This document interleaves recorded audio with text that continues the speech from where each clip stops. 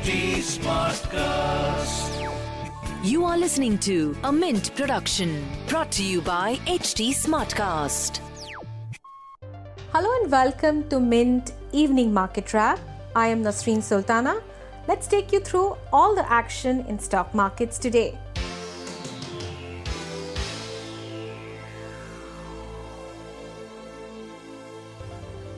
Indian markets paired its early optimism and fell into a sharp contraction as US bond yields rose to its highest level since January on Thursday.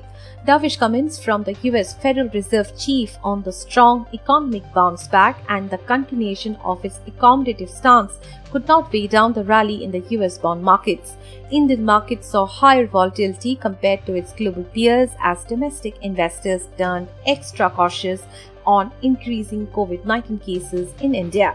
The BSE Sensex ended at 49,216, losing 585 points or 1.2%.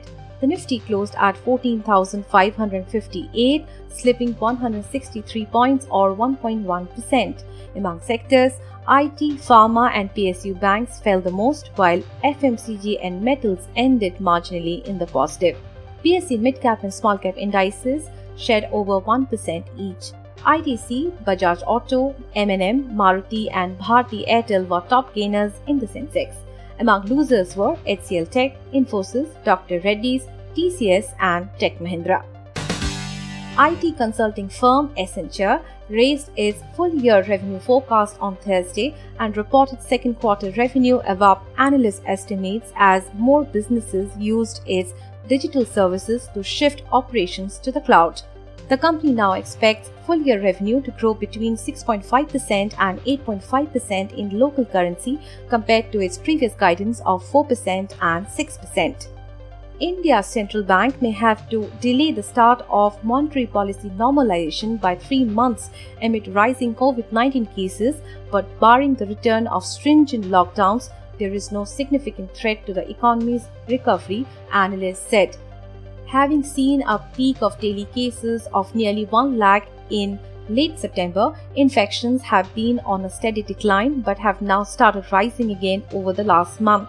India reported 35,871 new coronavirus cases on Thursday, the highest in more than 3 months, with the worst affected state of Maharashtra, which houses the India's financial capital Mumbai, alone accounting for 65% of the total COVID-19 cases.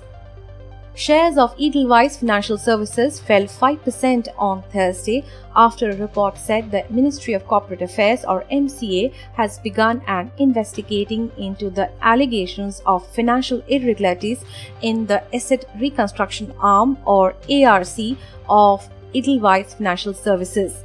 According to the news website report, the MCA has ordered inspection into the company's book of accounts following a whistleblower complaint to the Prime Minister Office and Reserve Bank of India.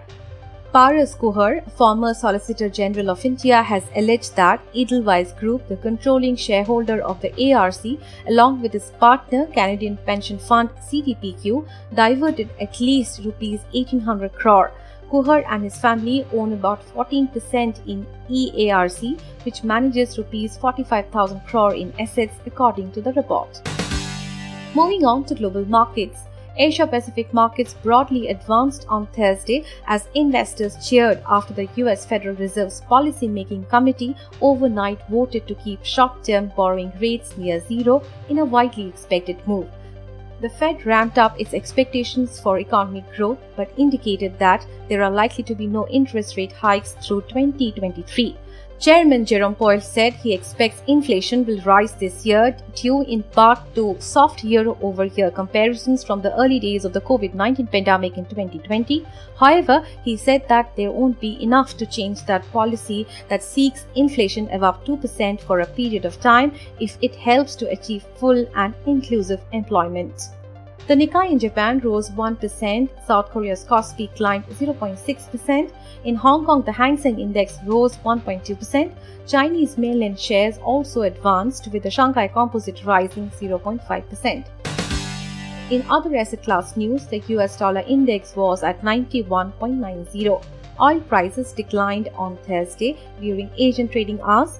with global benchmark Brent crude falling 0.96% to $67.35 per barrel.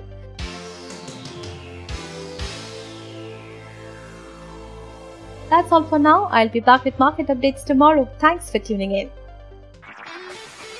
This was a Mint production brought to you by HT Smartcast. HT Smartcast.